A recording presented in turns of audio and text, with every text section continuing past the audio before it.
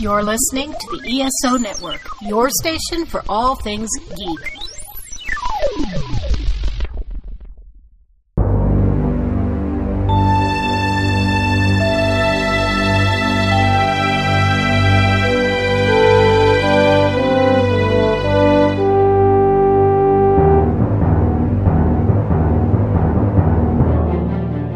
Welcome back to Earth Station Trek, a show where we trek from the early days on NBC to the future on Paramount Plus and everywhere in between. I'm Charles Kelso, and it's my privilege to introduce the Earth Station Trek crew. Keith Johnson. Howdy. Alan Seiler. I'm Dr. Allen, and I can bring out the best in you. And Veronica Dashel. Hi. I love it. Perfect timing. The off-screen high. Almost perfect timing. Right. All right, hello, and we're back. Everybody. Yeah, happy Thanksgiving. Happy Treksgiving, everybody. Happy Thanksgiving. I hope you guys had something good to eat earlier. We did. Yes. We did. We made our little feast, so we've got enough food for like the next 4 days now. I saw your spread. It looks delicious. It is. It's pretty good. And very filling. If I do say so myself. Yeah, for those in the know, I had chopped beef brisket, which they call Sloppy Joe at the place I got it. But it's like chopped beef brisket I grew up eating in Texas. So I had barbecue and barbecue baked beans and then the other stuff. Awesome. All right. Sounds good. All right. Well, do we have any news this week? We have news this week. Paramount Plus has launched a holiday collection.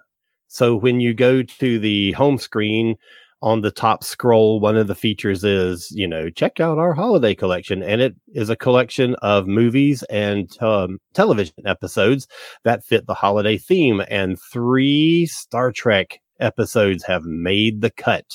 Really? Would you like to know what they are? Yes. Yes. First one is Dagger of the Mind. Okay. Well, I was gonna say let us guess. Dagger of the Mind, Charlie X? No. Maybe?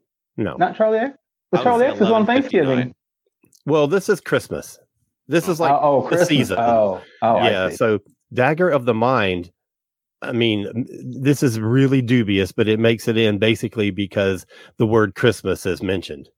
Yeah, well, there's a Helen Noel. There is exactly. And and there's a reference to a Christmas party. Right. So there you go. That's it. Christmas and in the then Madhouse. Next is Devil's Due from Next Generation, because the opening bit is a holodeck recreation of A Christmas Carol. Wow, they are reaching. Yeah. And Tapestry, which of course has sort of a Christmas Carol-y theme about it. So there you go.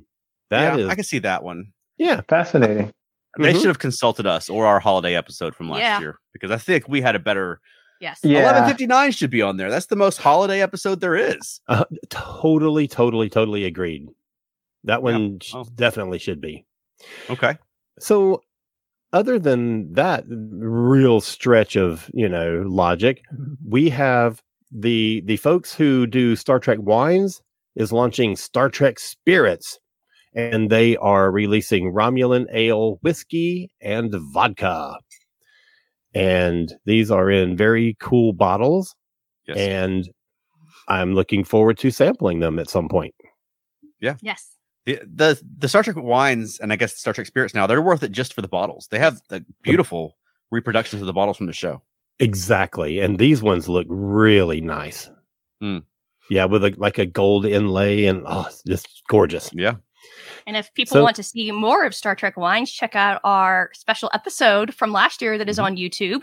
And we'll be doing a special episode this year with some more Star Trek Wines. That's right. Yes. I'm looking forward to that. Me too. I mean, anytime you want me to drink wine, I'm there. we're going to drink and talk about Star Trek. It's going to be a great time. Yeah. Awesome. What's not to love? Right. If only we had the Romulan Ale for tonight's episode. I know, right? So that's it. That's the news for the week. There's some other there's other stuff, but it's all like super spoilery, and I don't think we should, like Jonathan Frakes talking about Picard season 3 and some stuff about Discovery, and which Discovery is completed post-production. So that's a thing. But other than that, I don't want to get into like super spoilery stuff this early in the episode. So yeah, we'll have to talk about it later. Okay. Well, Keith, do we have any This Week in Trek this week? I do. Got a couple of things. I thought this is very interesting. As you might know, Gene Roddenberry wrote his first script for Enterprise, the outline of what will become the show Star Trek, on March 11th, 1964. But I read this, I found interesting. The first episode that became the pilot was The Cage. Now, on November 20th of that same year, a few months later, he submitted a revised script of The Cage in 1964. Do you have any idea what the name of the captain was in that revised script? April. No. November? No. Was it Pike? No. You have any idea, Charles? Was it Johnson? Was it Smith? Was it? No. This is fascinating. I didn't know this. On November 20th, 1964, a revised script of no, but getting there. A revised script of The Cage was submitted with the protagonist named Captain James Winter. Okay. Never heard that one before. Yeah. I've heard, as you said, Alan, I've heard April. I've heard James R. Kirk, which was in the first, James T. Kirk. I've never heard Captain James Winter before. And it's one of those things where if you had James Winter 50 years later, maybe we'd all be saying, God, who would name somebody James T. Kirk? Maybe James Winter would have made sense. But doesn't that sound strange? Yeah, it does. Yeah, James Winter. Also, in the 60s, I thought this was fascinating. November 20th, again, 1967, Matt Jeffries submitted the final approved design for the D7. Wow. Okay, which is cool. Yeah, the Klingon battlecruiser. Yes. Wow. This was the 24th sketch attempt he made before everybody could settle on what became the Klingon battlecruiser. 24 different sketches just for that one ship. I find that amazing. 2 per month. Yeah, isn't that something else? But of course, back then, if you think about what they were doing, when we were still in the days of flying saucers and Buck Rogers type rocket ships, and of course, as we all know, the Enterprise itself is kind of a mashup of Buck Rogers type rocket ships and flying saucers. Right. So if you think about it, Matt Jeffries was really, really working far ahead of what was the standard for spaceships at that time. So that's a really big deal. Yeah, absolutely. Yeah, it's a unique design for that time. Absolutely. On November the 22nd, I think we all probably know this, 1996 was the premiere of First Contact in U.S. and Canada theaters. Nice. What most agree is the best of the TNG movies.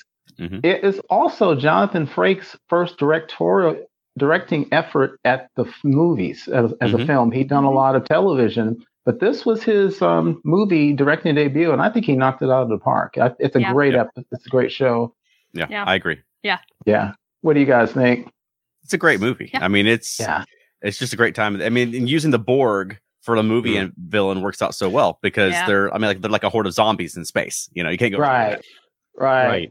And as Veronica says, if you want to hear more about that, go look for our past episode where we talk about the whole movie. Yeah. Yeah, good point. And Tonight's one more theme is pimping every one of our past episodes. That's right. One more on November 26, 1986 was the premiere in the US and Canada of The Voyage Home. Oh. One of the most popular of all Star Trek films, especially among non-Trek fans, because it's more lighthearted and it takes place in modern times at the time, and it's fun. Yeah, it's great. It's great. Fish Out of Water. It fits in perfectly with those 80s movies. There was a whole string of those Fish Out of Water movies in the 80s. Right. And then the last thing, just 2 notable birthdays I had to mention, both on November 25th. 1921, Ricardo Montalban, and 1926, Jeffrey Hunter were born. Okay, nice. Absolutely pivotal guys to the Star Trek world. End of story. Absolutely. Yeah. And that's This Week in Trek History.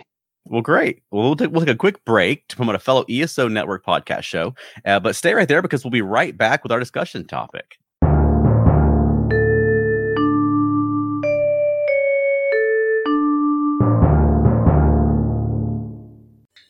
So, Brittany, Martha, Tell me about your podcast. Oh no. It's like we're in sync, but also kind of a disaster. We are always a disaster. So our podcast is fun if you want to hear two people talk about and complain about stuff that they love and also hate. And drink. And drink. And the show is called? Oh. But first, let's talk nerdy. And you can find us on the ESO Network. Ba-ding. See you next Tuesday.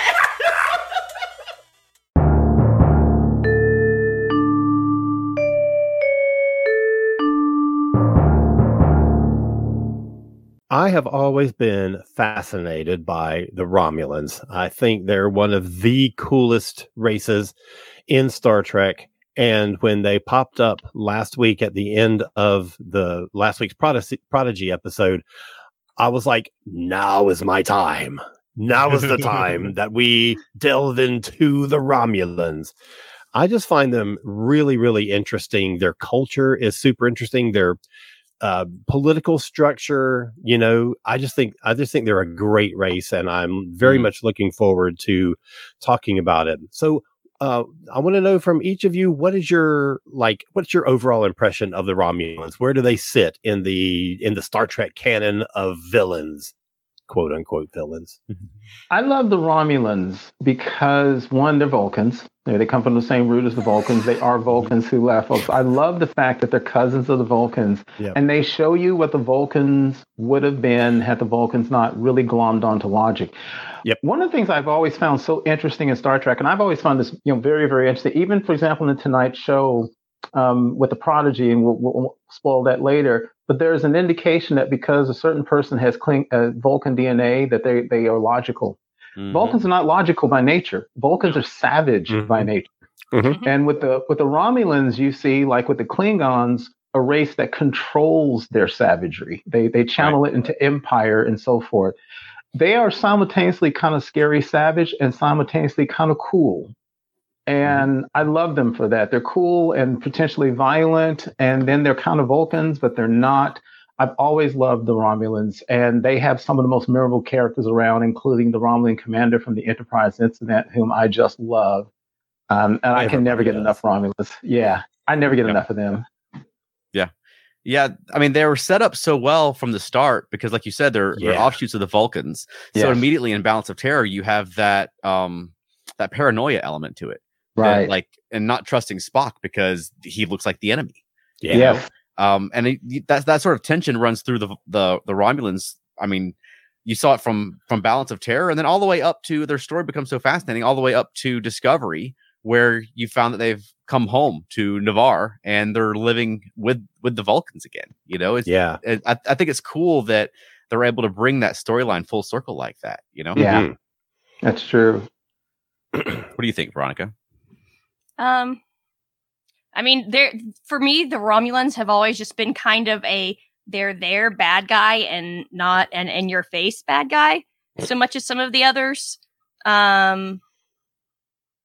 So they've always been kind of mysterious to me. Mm-hmm. Oh yeah. And I think that's what makes them so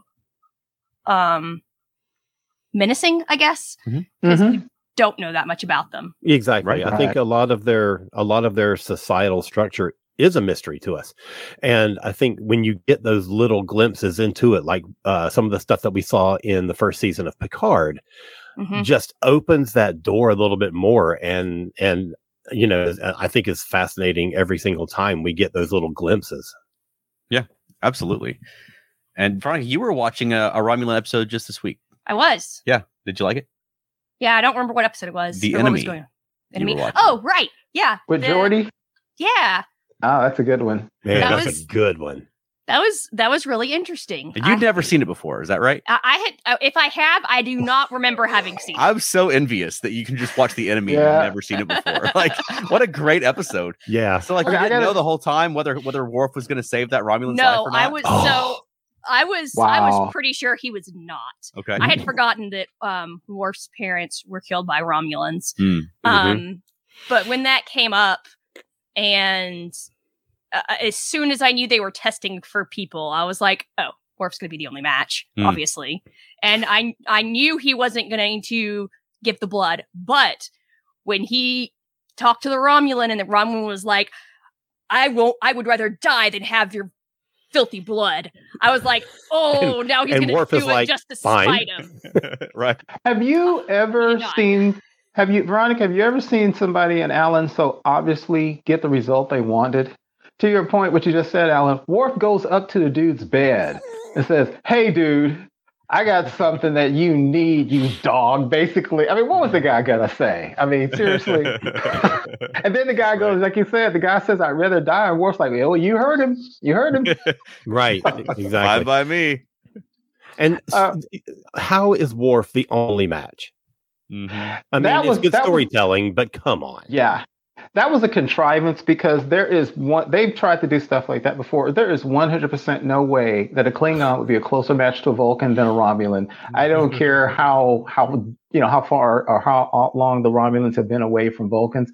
Right. So they kind of set that up. Although it was kind of gutsy at the time of Next Generation to let a member of the crew be so incredibly, what's the word? Selfish, full of hate, motivated by hate, because he was motivated by hate. And Riker even tried to talk to him, like, when do you end the cycle? And Worf's like, nah, he's going to die.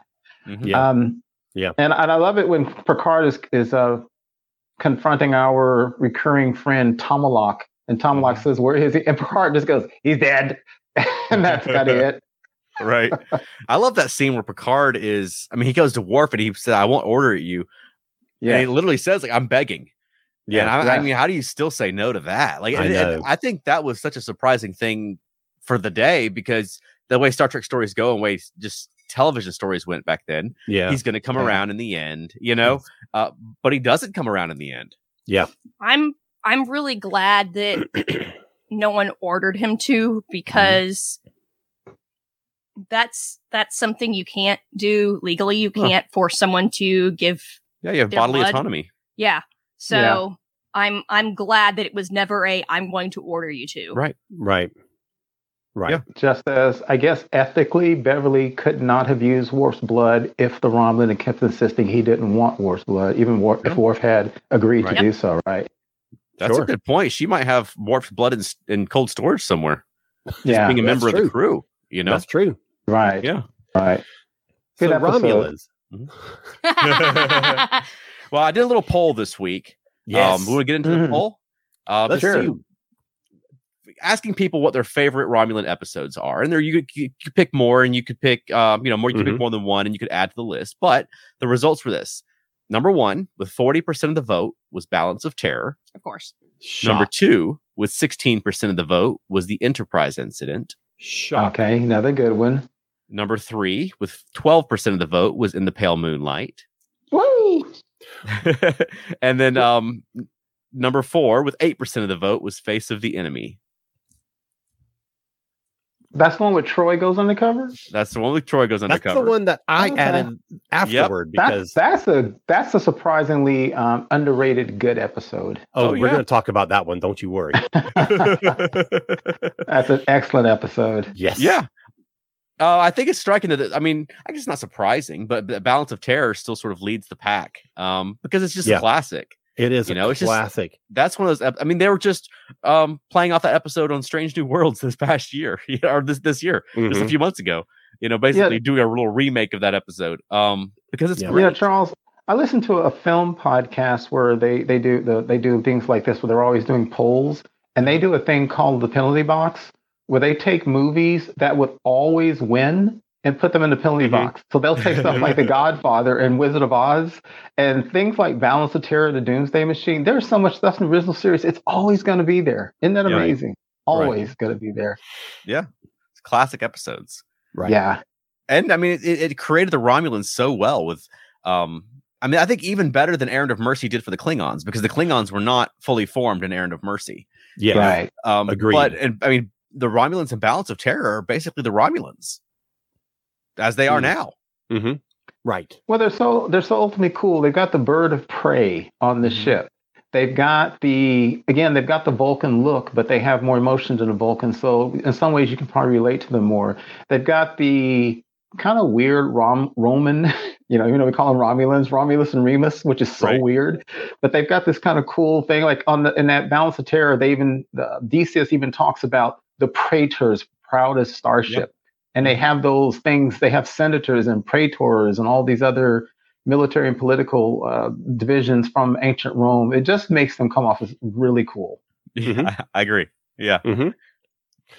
But also, as we've talked about before, they were written in a way that made sense. You understood who they are. Right. You know, the commander is tired of war. He's he's been around the block enough that he just wants off.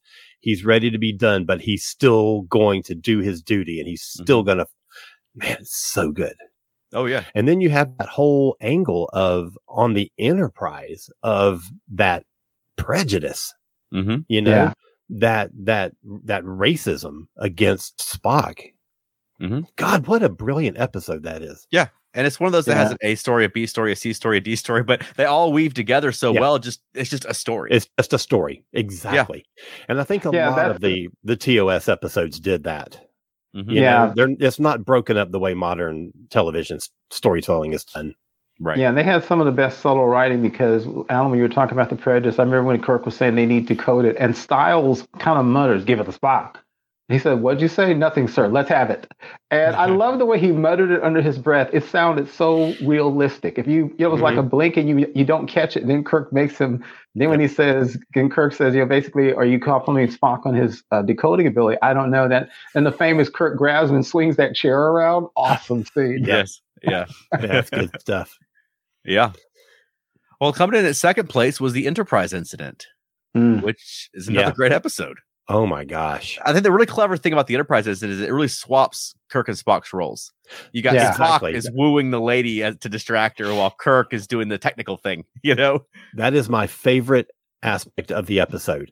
Right. Forgetting how good the Romulans are in that episode, and especially the Romulan commander is so good in that episode. And but other than that, I think that the whole role reversal of Spock and Kirk is genius. Yeah, it throws the audience off in exactly the same way that they're trying to throw the Romulans off. Brilliant. Yep. And I mean, it's sorry, I got distracted by the comments for a second. Yeah, and I think that it's fun to have Kirk in the pointed ears. They get some humor out of that.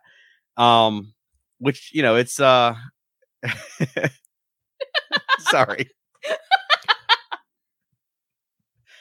We're so popular, we got a bot. Yeah, we got a bot. They have been blocked. Oh, good. Because they're so distracting for Charles. Oh, hey, it was in my corner of my eye there. I know. And who doesn't want hot girls? Come on. I mean, right. I mean, it's just a fun episode, and they do such a great job of giving Spock a little more. You know, you get Spock in that role where you get a little. I mean, it feels like there really was some romantic interest between him and the Romulan commander, even though he was following his mission. I feel like those two had real chemistry. Absolutely. Yeah, absolutely. I don't remember that episode well enough to comment. Okay. Veronica. I mean, I'll watch it. Now, this one, I'll be like, oh yeah, I remember watching this. Mm-hmm. But the one with Geordi and the Romulans, I had no memory of it all whatsoever. Yeah. I may have seen it. Right. Right. Well, let's go ahead and get to Face of the Enemy then. That was that came in at number 4, but we'll wait for Keith to come back for what was 3? 3 was In the Pale Moonlight. Which Keith had added to the poll. So let's go for Face of the Enemy. Absolutely. Okay, so there's a lot that I love about that episode. First of all, everybody knows I'm a big Troy fan, and anytime that Troy is featured, and she got like one feature episode per season, so you know, as long as it was a good one, I was happy. But this one takes Troy and puts her in a completely unfamiliar role for her, and she just moves in and takes control of the situation, and I love it so much. But the thing that is so great about it is Carolyn Seymour as the Romulan commander. And I think that she is like Joanne Linville level Romulan commander. Oh, yeah. And Joanne Linville is from Enterprise Incident. And I think that those two characters are so symbolic of Romulan, you know, crew structure. I think that both of them are phenomenal characters, and I love the commanding nature of them. And Carolyn Seymour, it is a crime against all Star Trek fans that they never had her back in that role. They had her back for other things, but never had her back in that role because she was brilliant. Matt Sweatman says, I find it interesting that with a season cliffhanger and another mid-season two-parter featuring Romulans, Face of the Enemy was the most popular TNG Romulan episode in the poll.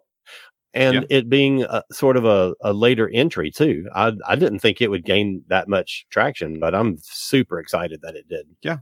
Well, it's really good. And I mean, I think really the most fascinating thing about it to me is the tension between the regular Romulan military and the Tal Shiar. Exactly. That's what I was talking about earlier, when you get those little glimpses of Romulan structure. Mm-hmm. Yeah, and it just makes it feel like a not a less one-dimensional race. That there's different groups. They don't like each other. They have different agendas. And usually you get this sort of one size fits all to alien species. Yes. Totally. But I love it when you start seeing the more facets, and I think it's fascinating watching Troy have to bluff her way through this situation, not having a full understanding of even what's going on. Right. And Charles, I think you make a good point, because like in real life history, that's always been the thing. If you study Nazi Germany, you had the actual army whose name is escaping me right now, the German name for the actual army, but it was the secret police, the SS, that became in some ways the bigger threat, and that ultimately started taking over much of the power.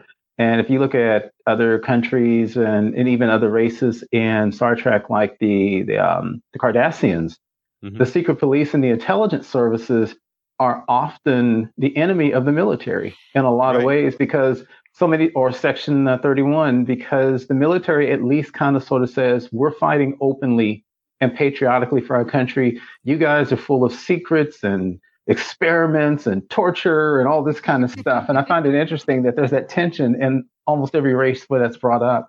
Yeah. And I think it works really well in Face of the Enemy. And it was such a cool, I mean, just the cliffhanger was so cool watching that for the first time. And it's like, Troy's a Romulan? It's wild. It is. I love it. And also, I think Matt, hey, Matt, I think a good response to what you're saying as well is this was when you finally saw one of the very few episodes where Troy had some meat to do that didn't have to do with her being somebody's lover or something like that. Right. This was this post Jellicoe? I don't know. I don't know, but I know that Marina Sirtis said that she loved it because later on, I think in the episode where the Romulan ship and remember the one with the Romulan ship and the Enterprise are locked in like a time stasis, and Troy loved that episode because she was actually able to say that Romulan engines use a singularity, basically a mini black hole, and she loved it because it was this and Face the Enemy. These were episodes she said she was able to act, and she was able to be intelligent, and she was able to be tough, and she had no problems with being sexy, but she was tired of being just sexy Troy, and so she loved episodes like this for this reason. I remember hearing an interview many years ago with Terry Farrell talking about her role on DS9, and she said that the only reason that they had roles for Dax and for Kira, the way that they did on that show is because Marina Sirtis and Gates McFadden would not stop fighting for meaty roles for the women. Wow. And that's how you got things like Face of the Enemy. You got these things where they weren't, because both of them were caretakers. You had Tasha, who was a security officer, but they nixed her before season 1 was even over. So you only had 2 women caretaker roles left on that ship. And they kept asking for more meaty roles. And that's how you end up with such good parts for women on DS9. And Matt also says Face of the Enemy was 3 episodes after Chain of Command. And I was just going to say the same thing. It was midway through season 6. So it is post Jellicoe. Yeah. So you got to thank Jellicoe, because Marina Sirtis says as soon as she got out of the dresses and put on a real uniform, her IQ level went up on the show, which I love. I think too, talking about the Romulans, I was thinking about what we were talking about, why people like the Romulans. There's so many people have talked about, we've done the thing where if you were another race in Star Trek universe other than human, what would you be? And a lot of people like the Vulcans, but a lot of people don't like the discipline of logic with the Vulcans. A lot of people wouldn't like to be that. The Romulans give you what you think would be a midway between human and a midway between Vulcan, because the Romulans do have emotions. I'm never clear in the regular Star Trek universe how many of the powers of the Vulcans did the Romulans retain. Do they still retain they have the lifespan? Do they still have the super strength and all the other physical things and the telepathic abilities of the Vulcans because they're still Vulcans? Or no? I can never tell. The first time I remember seeing Vulcans with Romulans with Vulcan strength was in the 2009 movie. Before that, I don't think they were ever portrayed as having that level of strength. Or, I mean, you look at like when Kirk fought Spock, and Spock is about to kill him, but then Kirk beams over to a Romulan ship, and he's just punching people left and right. There's no contest. That's a good point. In the old Best of Trek collection, there was a fan essay about this very thing. Where the fan theory was what Sargon's people, the way they had influenced Vulcan prehistory, was by genetically modifying the Vulcans and not the Romulans. And that's what led to the conflicts and for the Romulans leaving, which is a really fascinating essay. Oh, that's interesting. Yeah. But it was just putting it together from pieces from what was in the show. And I wish they would have done something like that with the show, because that makes it sort of an additional wrinkle in the Vulcan-Romulan relationship. If all of a sudden you had these Vulcan super beings on the planet, and then eventually the Romulans flee, Interesting. I've never seen it. I've never heard that. I've heard so many angles on it. There was one I read in one of the books years ago that Orions attacked Vulcan and that they defeated them. And then the Romulans, who felt that the way of the warrior or being more aggressive and emotional was the future, took those Orion ships and left Vulcan because they couldn't get along with the Vulcans, who still wanted to hold on to logic. I'm not quite sure when the split occurred, but yeah, I just find that a very interesting. I think because Vulcan in TNG, and I want to say it was the Neutral Zone episode, when Troy was giving Picard a summary and a synopsis of the Romulans, one of the things she said was the Romulans were capable of being incredibly gentle one moment and savage the next.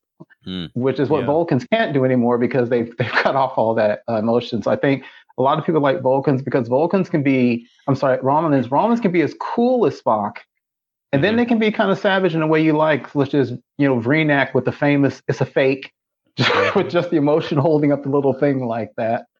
Well, speaking of which, I mean, that episode was number 3 on our poll. Yeah, which I thought was interesting. I didn't even include it the first time around because I wouldn't have thought to include it either. Episode, but you did.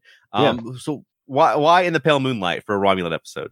I like In the Pale Moonlight, and it's a Romulan episode because In the Pale Moonlight, like that whole arc of Deep Space Nine, was not just a military tale; it was also a political tale. And what we were seeing here was the Federation. Well, the Federation, because the Federation Council approved Sisko's plan. They were desperate to bring the Romulans in, but it's like a real war thing. We're dealing with this right now where Russia is invading Ukraine. And not to get too much into politics, but there's some divisions in this country about how much we support the Ukrainians. There's other countries around the world that are kind of like, hey, it doesn't affect us. And what I like about this, it shows one thing Romulans have in common with Vulcans is they can be haughty and arrogant to a level that makes you want to hit them. And when Senator Vreenak, who's a Romulan, and the Romulans are sitting back and going, okay, the Klingons and the Federation are going to fall, and then we're going to rule over what's left. And they're incredibly arrogant. And the Federation is trying to find a way politically to bring the Romulans in because they can't bring them in militarily. And so I love this. And when Vreenak shows up, he literally says something to the effect of, I forget what he said, something to the effect of it would be impossible for his opinion of the Federation to fall any further than it's already fallen. And he's so arrogant and he has so much influence because one thinks that if he used his political power in the Senate, he might be able to get Romulus to turn and join, or at least look at it more. So I like that the political aspects and looking at the Romulans. And then, of course, he's in some ways like a stereotypical Romulan because he's arrogant beyond belief. And then he has that great outburst, the famous, "It's a fake."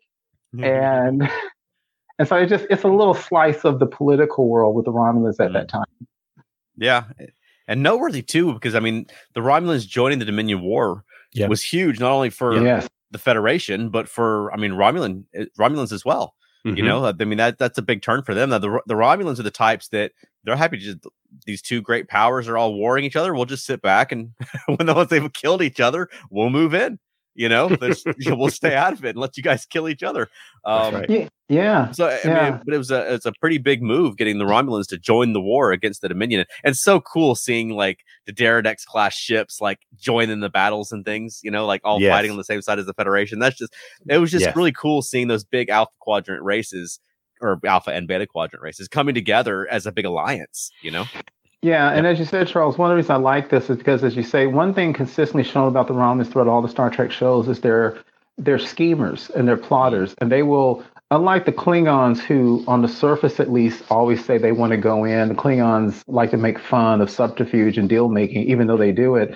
The Romulans are sneaky, and they don't see it in ways that even we would see. It's Gene Roddenberry famously refused to let the Federation ever adapt or adopt full cloaking technology because he said it was dishonorable, basically, and it's not just something they would do.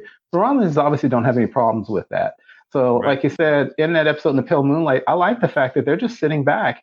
And in some ways, it's ironic. Sisko actually, even though what he did is morally questionable, he is actually pushing the Romulans to what is better for them, because they were weighing their survival, and they think sitting it out was better. But I kind of think that not sitting it out probably in the long run would have hurt them. The Dominion could not have been allowed to gain a foothold. And so it's interesting that that's what they're all about. They're all about subterfuge. They're all about plotting. And there's even insults where you'll see a Klingon sometimes hurl at another Klingon, "You plot like a Romulan." I mean, and that's like a serious insult. Yep. Matt Swetman. Matt Swetman says this talk of DS9, and in their Star Trek rewatch, they're mired in the second season of Enterprise. Hey, just keep watching, man, because you got to get to season 3. Yep. Yeah. All right. No, I was going to say that. I mean, I like that on Lower Decks and on Prodigy, they've been able to sort of turn the clock back, and they're going back to the Romulans sort of as we left them at the end of DS9. You know, I mean, with 2009 and then Picard, I sort of felt like we'd left those Romulans behind. You know what I mean? But it's cool that we've had these animated shows now that are sort of in that gap where you can just, the Romulan neutral zone's still there and the Romulans are still there. And you know what I mean? Like you can just sort of have those ships show back up, and it doesn't mess anything up. The storyline that's going forward. And I like the sort of Romulan refugee storyline. I'd love to get back to that at some point. I love the knowledge that, you know, by the 32nd century, they make it back. They're back on Vulcan or Ni'Var living together. You know, I think I just think it's cool. And I love that we're able to play in different timelines with them now. Agreed. That's the strongest thing that's going on with the Star Trek franchise right now, with all these Paramount Plus shows being set at different points in the timeline, is that you get all these different perspectives and you can tell all these different kinds of stories without like negating, you know, if we want to paint the Romulans this way in Discovery, we don't have to have some contrivance to tell this other kind of story. We'll just do it in Lower Decks, or we'll do it in Prodigy, because that's the time in which that storyline can be told. It's great. Absolutely. Yeah. I thought one Romulan, among our Romulans, I'm not going to say it was a disappointment, it was a complete surprise, but I guess it makes sense. In The Next Generation, when they brought back Denise Crosby as her own daughter, that whole thing, and I'm sorry, but that ridiculous plot of the Romulans kind of conquer Vulcan with like 3 ships. You know, the thing that surprised me was, do you remember the Praetor at that time?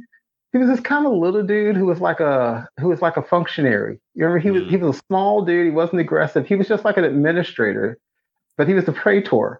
And I guess I'm still thinking about shows like Bread and Circuses or Ancient Rome, where you assume the leader killed his way to the top in in single combat. And that Praetor came off as just like a functionary administrator, kind of like a little weasel who probably killed people, you know, on the sly. And I remember I was being shocked, like, that's not what a Praetor is supposed to look like. He's supposed to be like some cool dude, like Apollo. But I found that very interesting, because that means that system is still going forward. You know, it's got the old ancient foundations but it's still going forward. And maybe when you're Praetor at that point, maybe you just scheme your way to the top. Maybe you don't kill your way to the top.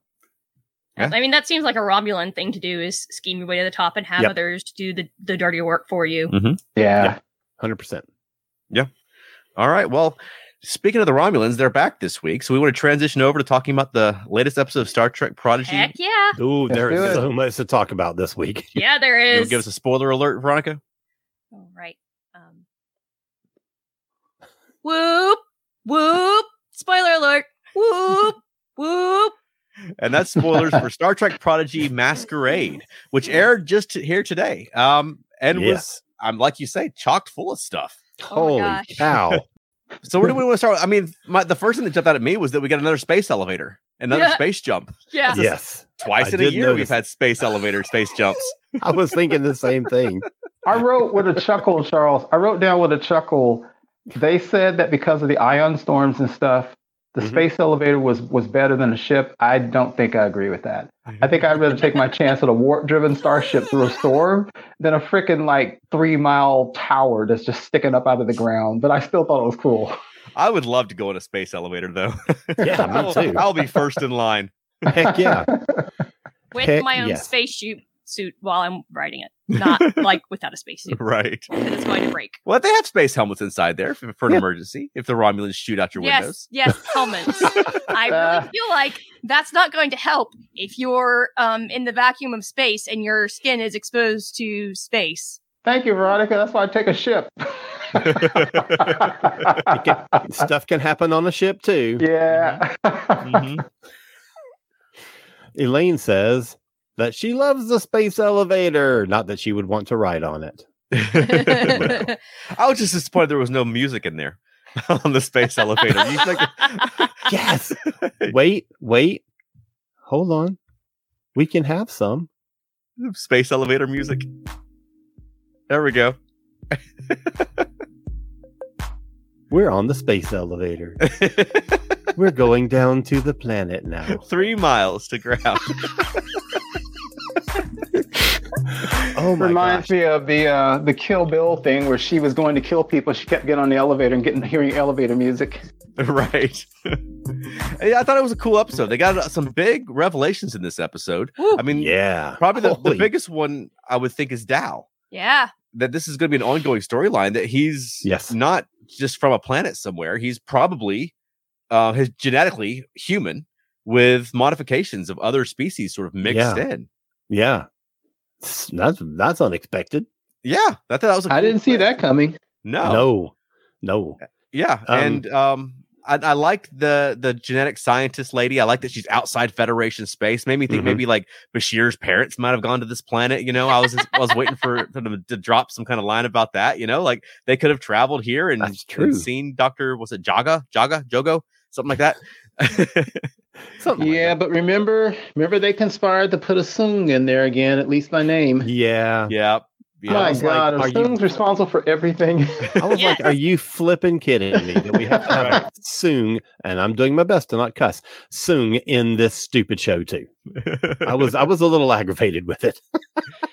At least it was just a reference. At least he didn't. Spiner didn't step out, which I actually wouldn't care if Spiner had stepped out.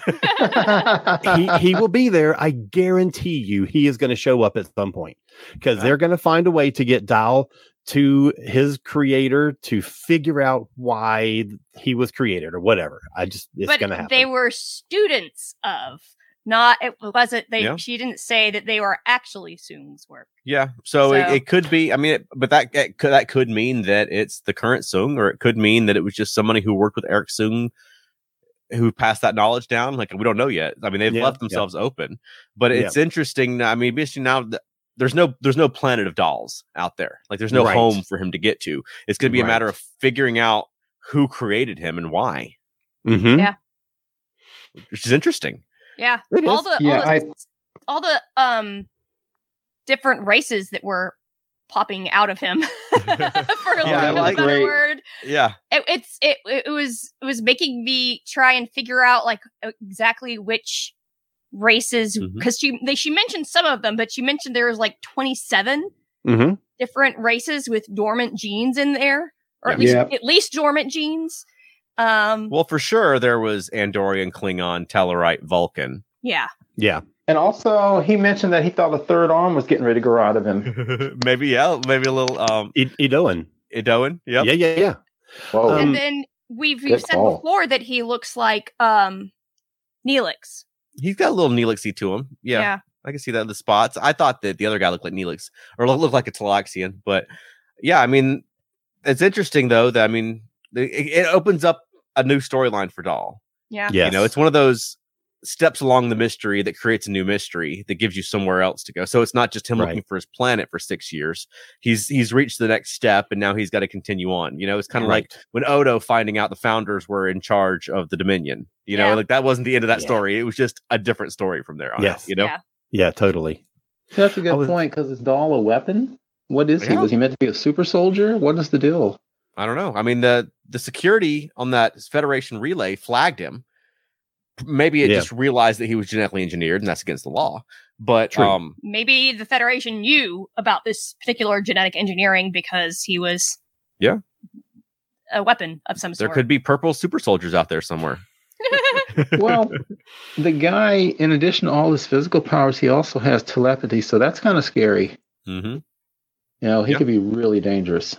Yeah. I mean, there could be an army of these guys out there running havoc. Who knows? And that was something he had with just like the generic implant before he like superpowered himself. Yeah, before he juiced it up even more. Yeah. I gotta tell you, my wife came into the room late, and when she came into the room, he was growing a mustache and a beard. She goes, "What in the heck?" And we just died laughing because it was funny by the end. Then the slime started coming out of him. Matt says, I like the way the show doesn't take forever to move along the main story, answering questions while asking new ones. Agreed. Yeah, I agree with that. I feel like the show is paced really well. Mm-hmm. Agreed. Yeah. Because we were all thinking that there were these mysteries that were going to go on for 2 or 3 years. Right. And they're not doing that. And that's fantastic. Mm-hmm. Yes. And that's good because when you bank your whole show around these mysteries that go 4 or 5 years, and then the payoff sucks, and then you just sort of spoiled the show. We've seen that happen with other TV shows before. I mean, I think this is the smarter way to do it. You get to an answer, you work to the next answer. You build the story. Right. I think that works exactly. much better. Yes. Yeah. I mean, speaking of which, we had Ensign Essentia. We had some revelations today. Oh my gosh. Dude, who That saw was cool. that coming? Well, I did notice they did have her. She kept giving odd looks a couple of times, and I didn't know what that was about. Yeah, she was in that Illuminati leak that from like a year and a half ago was the ensign who's hiding her Val-Nakot nature to hunt for the ship. And so I've just not mentioned that on the show because it's too spoilery. Thank you. But thank you. I appreciate that. Yeah, but same here. But so we've reached the end of what the information. I went back and looked at it again just this week. The alien geneticist was in it, and the character breakdown, and then this Ensign Essentia revelation, and that was all the info they had that we haven't already seen. So I don't have any more of those. But and plus, I mean, they had Jamila Jamil playing it with an American accent, so I've been waiting for her to flip. So it was a cool revelation. It just so happens it's the same time they introduced those things on their neck, and she has one too. But to reveal that she's actually a Val-Nakot, and her coffee table is a dreadnought. Exactly. Dreadnought. Yeah, exactly. So we've been seeing his name in the credits for weeks now. So it's nice to know that he has actually been there this whole time. We just didn't know where or who he was. Yeah. Right. He was a coffee table. Yeah, I feel like Starfleet security needs to ramp up a little bit. You're sneaking alien robot killers on his disguised as coffee tables. Yeah.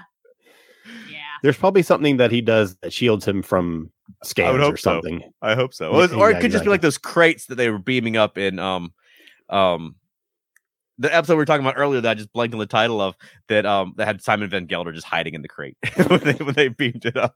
Right. Dagger of the mind. Dagger of the mind. There's no screening process. You just hit send. So what was the point where she has the button in the back of her neck and Dahl has the button in the back of his neck? What was how are those both having that? And she's from the future. Yeah, I think that's just the technology that she's using to hide. She's like genetically hiding herself as a Trill. Oh, I got And then she hits the button and turns back into a Val Nakot. That's what I took from it. Yeah. Totally.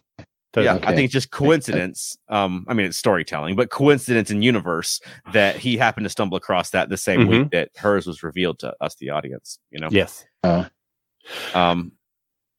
Or it could be that Dr. Jago is involved with the Val Nakot at some point in the future. Yeah, I would think so. I would think so. Like they rope her into. Yeah, I think so. Let's talk about Romulans. Yeah, the Romulans, dude. I loved that they were very like their weapons were like the Romulan weapons from Picard, from the shock troopers that were chasing Picard around. They had the same guns and the same handguns. Very similar to those dudes that were chasing Dodge around in the beginning of Picard. Yes, exactly. Yeah. But man, their uniforms looked so cool. They really did. They had way cooler uniforms. Yeah, like they just like turn their helmet on and just like dive off the platform. Yeah. Like, we ain't got time for an elevator. We're jumping. Ain't nobody got time for that. Right. Oh man, I thought they were very cool. So is that it for Romulans? I don't know. Do you think they'll be making a recurrence in this series? I think we'll see them again because they already modeled the ships and everything. So you may as well. Well, that's true. Reusing resources to have them turn back up. That's true. I don't know that it'll be next week. No. Yeah. Is the Protostar still in the neutral zone? I forget. Was at the end? Was it still in the neutral zone or in their space? I'm not sure. I think it was still in the neutral zone. I don't remember them leaving. So that means we may still have some more Romulans coming. It's possible. Could be. Yeah. Could be. Yeah. Even though the Romulans shouldn't be in the neutral zone. No. That's true. They fly into the neutral zone to get onto the Federation for being near it. Like you're in the neutral zone. Right. Right.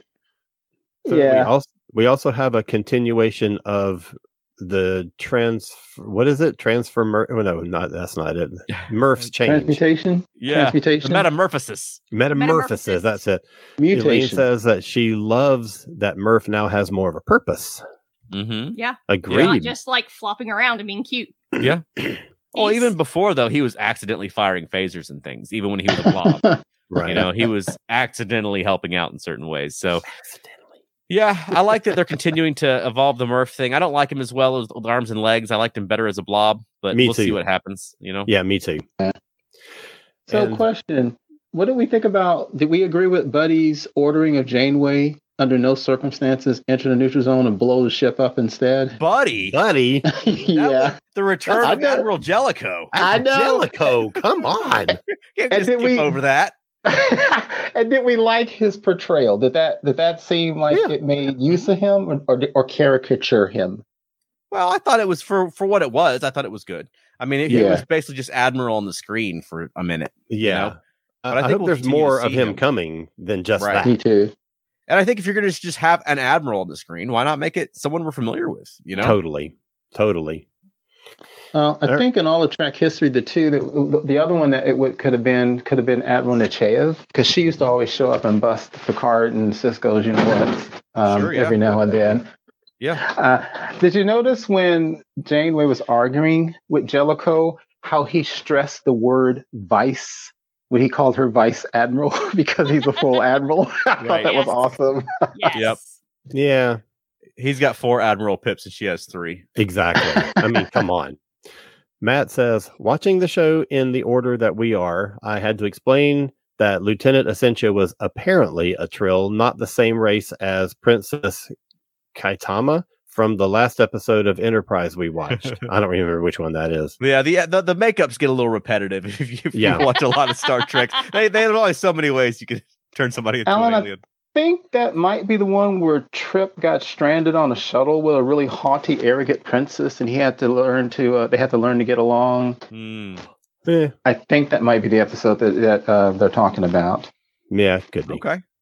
Well, we also got a little more of Okana this week, and it looks like he's gone now for now. Maybe he'll come back. I hope so. That's disappointing that he jumped ship.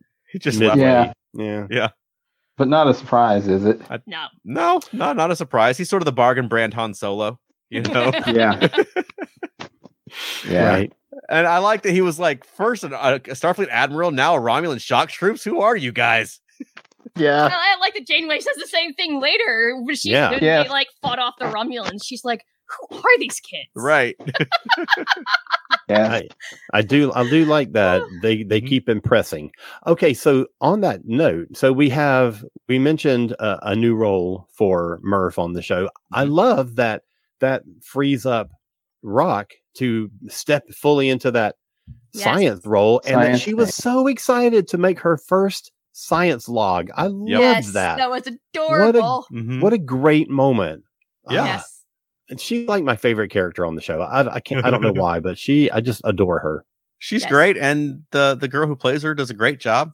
Yeah. Yes. And she's just a heartwarming character. I like when she's like, she sees the little dog The puppy things, yeah. Yeah. Oh my gosh. Yeah, it's a good episode. Hey, Yeah. Jinx.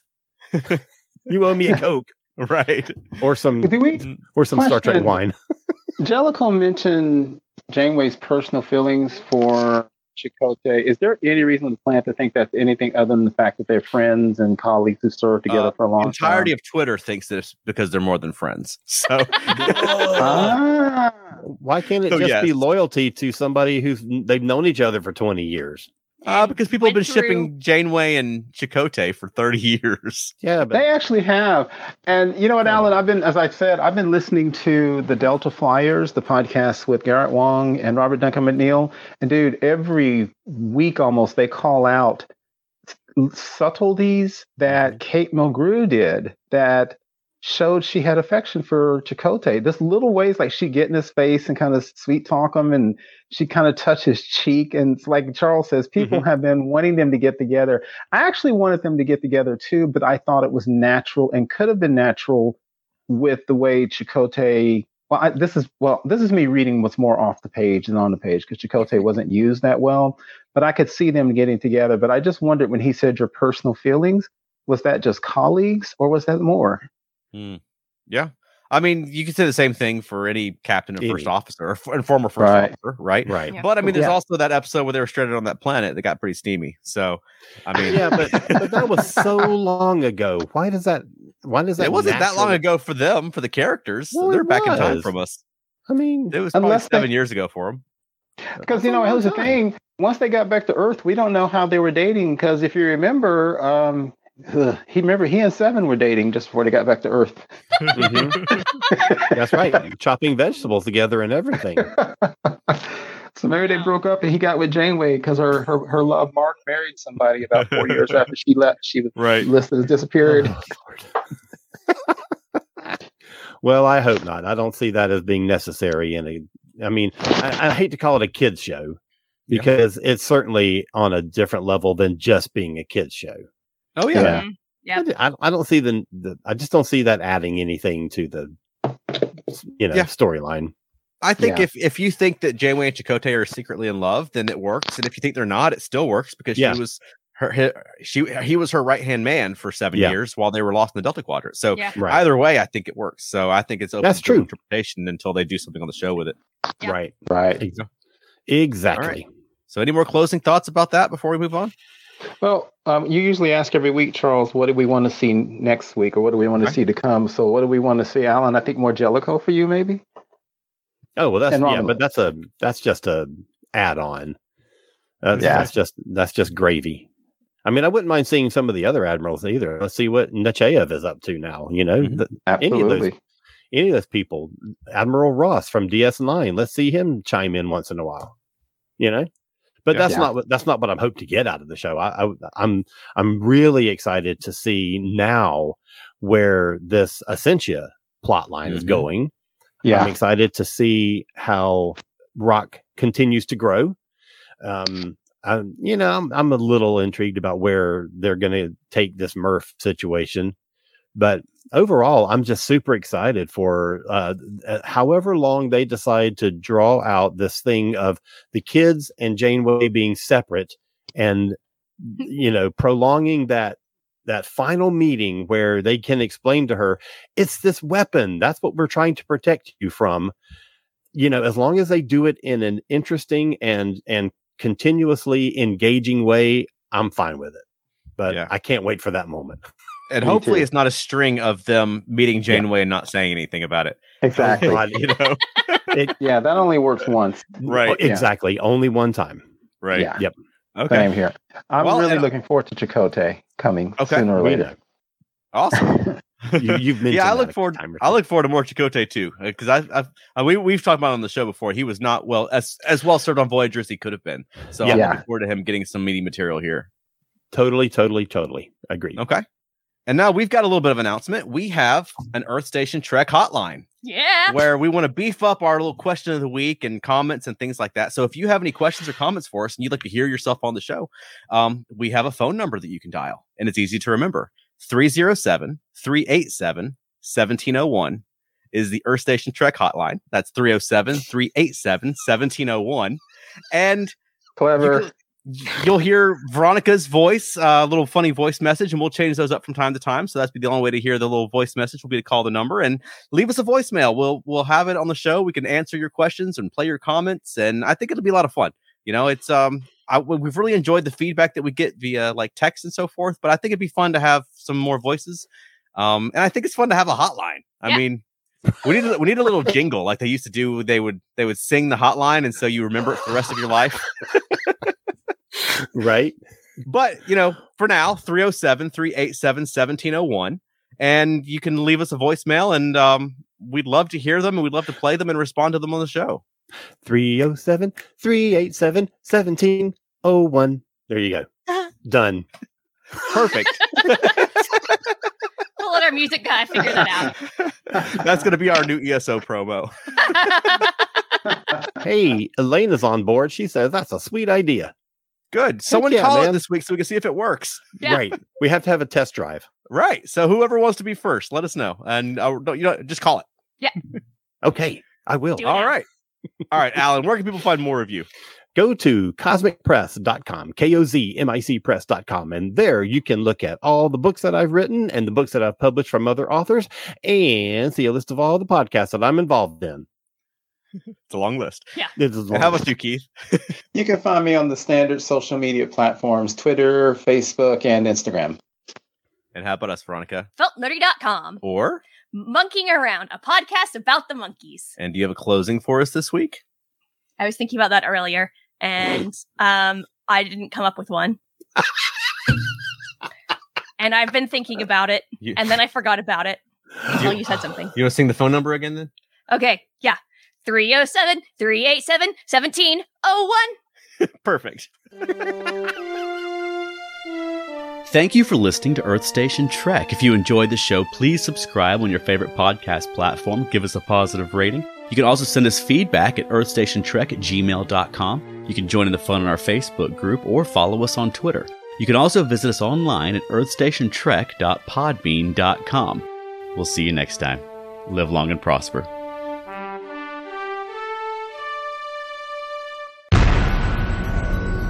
This has been a broadcast of the ESO Network. Be part of the crew and help support our shows by donating to our ESO Patreon or by shopping at the TeePublic store, which can all be found at www.esonetwork.com. The ESO Network, your station for all things geek.